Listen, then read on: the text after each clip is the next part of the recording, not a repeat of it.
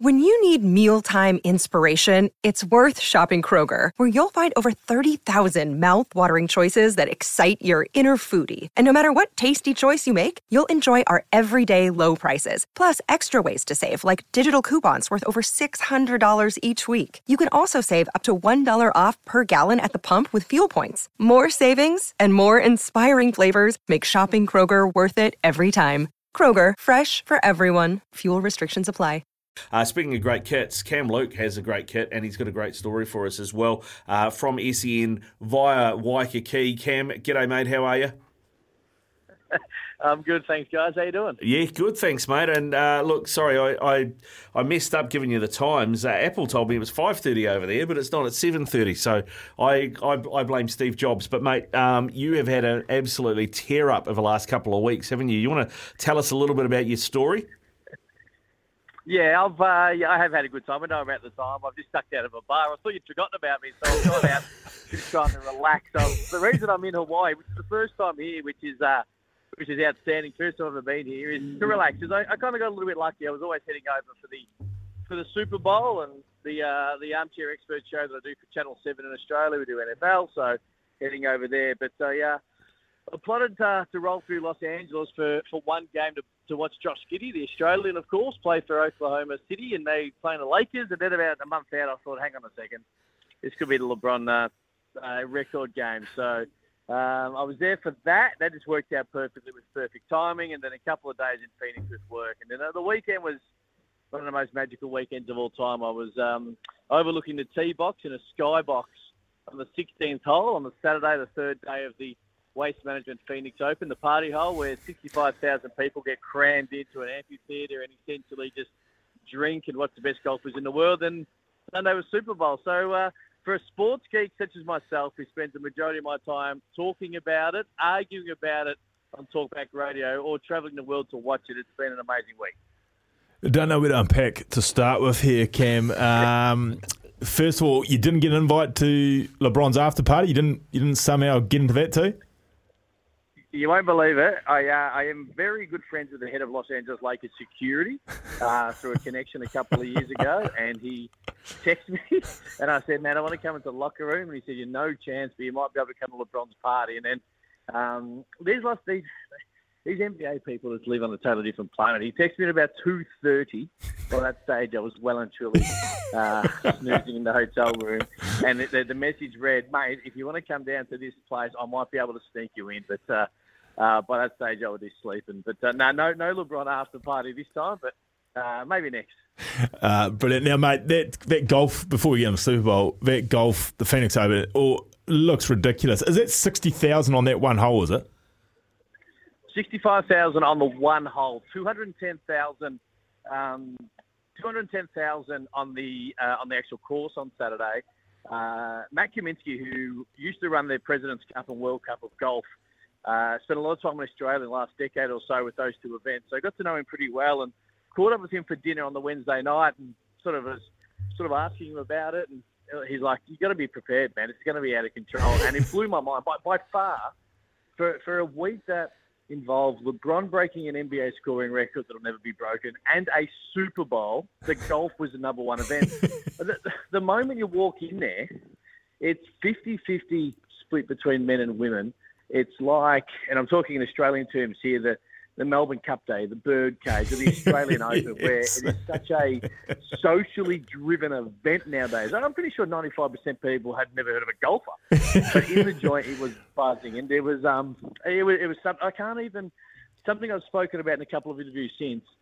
I can't convey how great the golf was and how the party hole, how great it was. The videos, the pictures, the continual conversation, but nothing prepared me for how amazing it was going to be.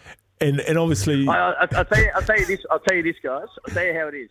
Next year, Vegas is the Super Bowl. We've already got a group of 12 of us. We're going to catch a private plane down. I'm going to make all my friends pay for it, so it costs me nothing. We had a private plane from Vegas 2 days out before the Super Bowl to go to Phoenix for the golf. Do the golfers, who traditionally a lot of them take themselves fairly seriously, when they get to that hole, do they know what they're in for and do they play along with it, or are they trying to block it out?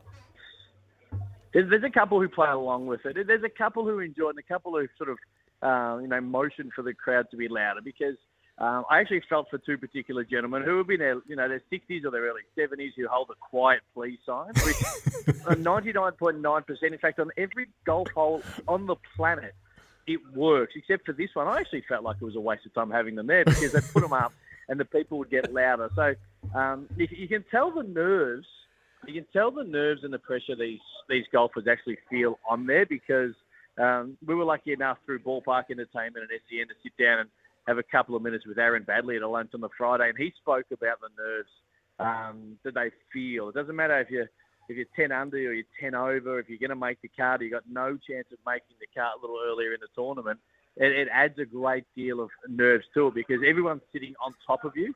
But yeah, some play up to it, and there's no doubt when they put the ball in the cup, then that makes them a little bit happier, and they give a wave and a cheer and all the rest of it. But there's no doubt it definitely affects the way that the golfers take that hole on. Cam, I know you've got to go, mate, because you're entertaining people. I do have to ask, though, because it sounds like you've stayed well hydrated on this trip. What is your drop of choice when it comes to American beer? Because as Monty Python once put it, it's a lot like having sex in a canoe for a lot of people.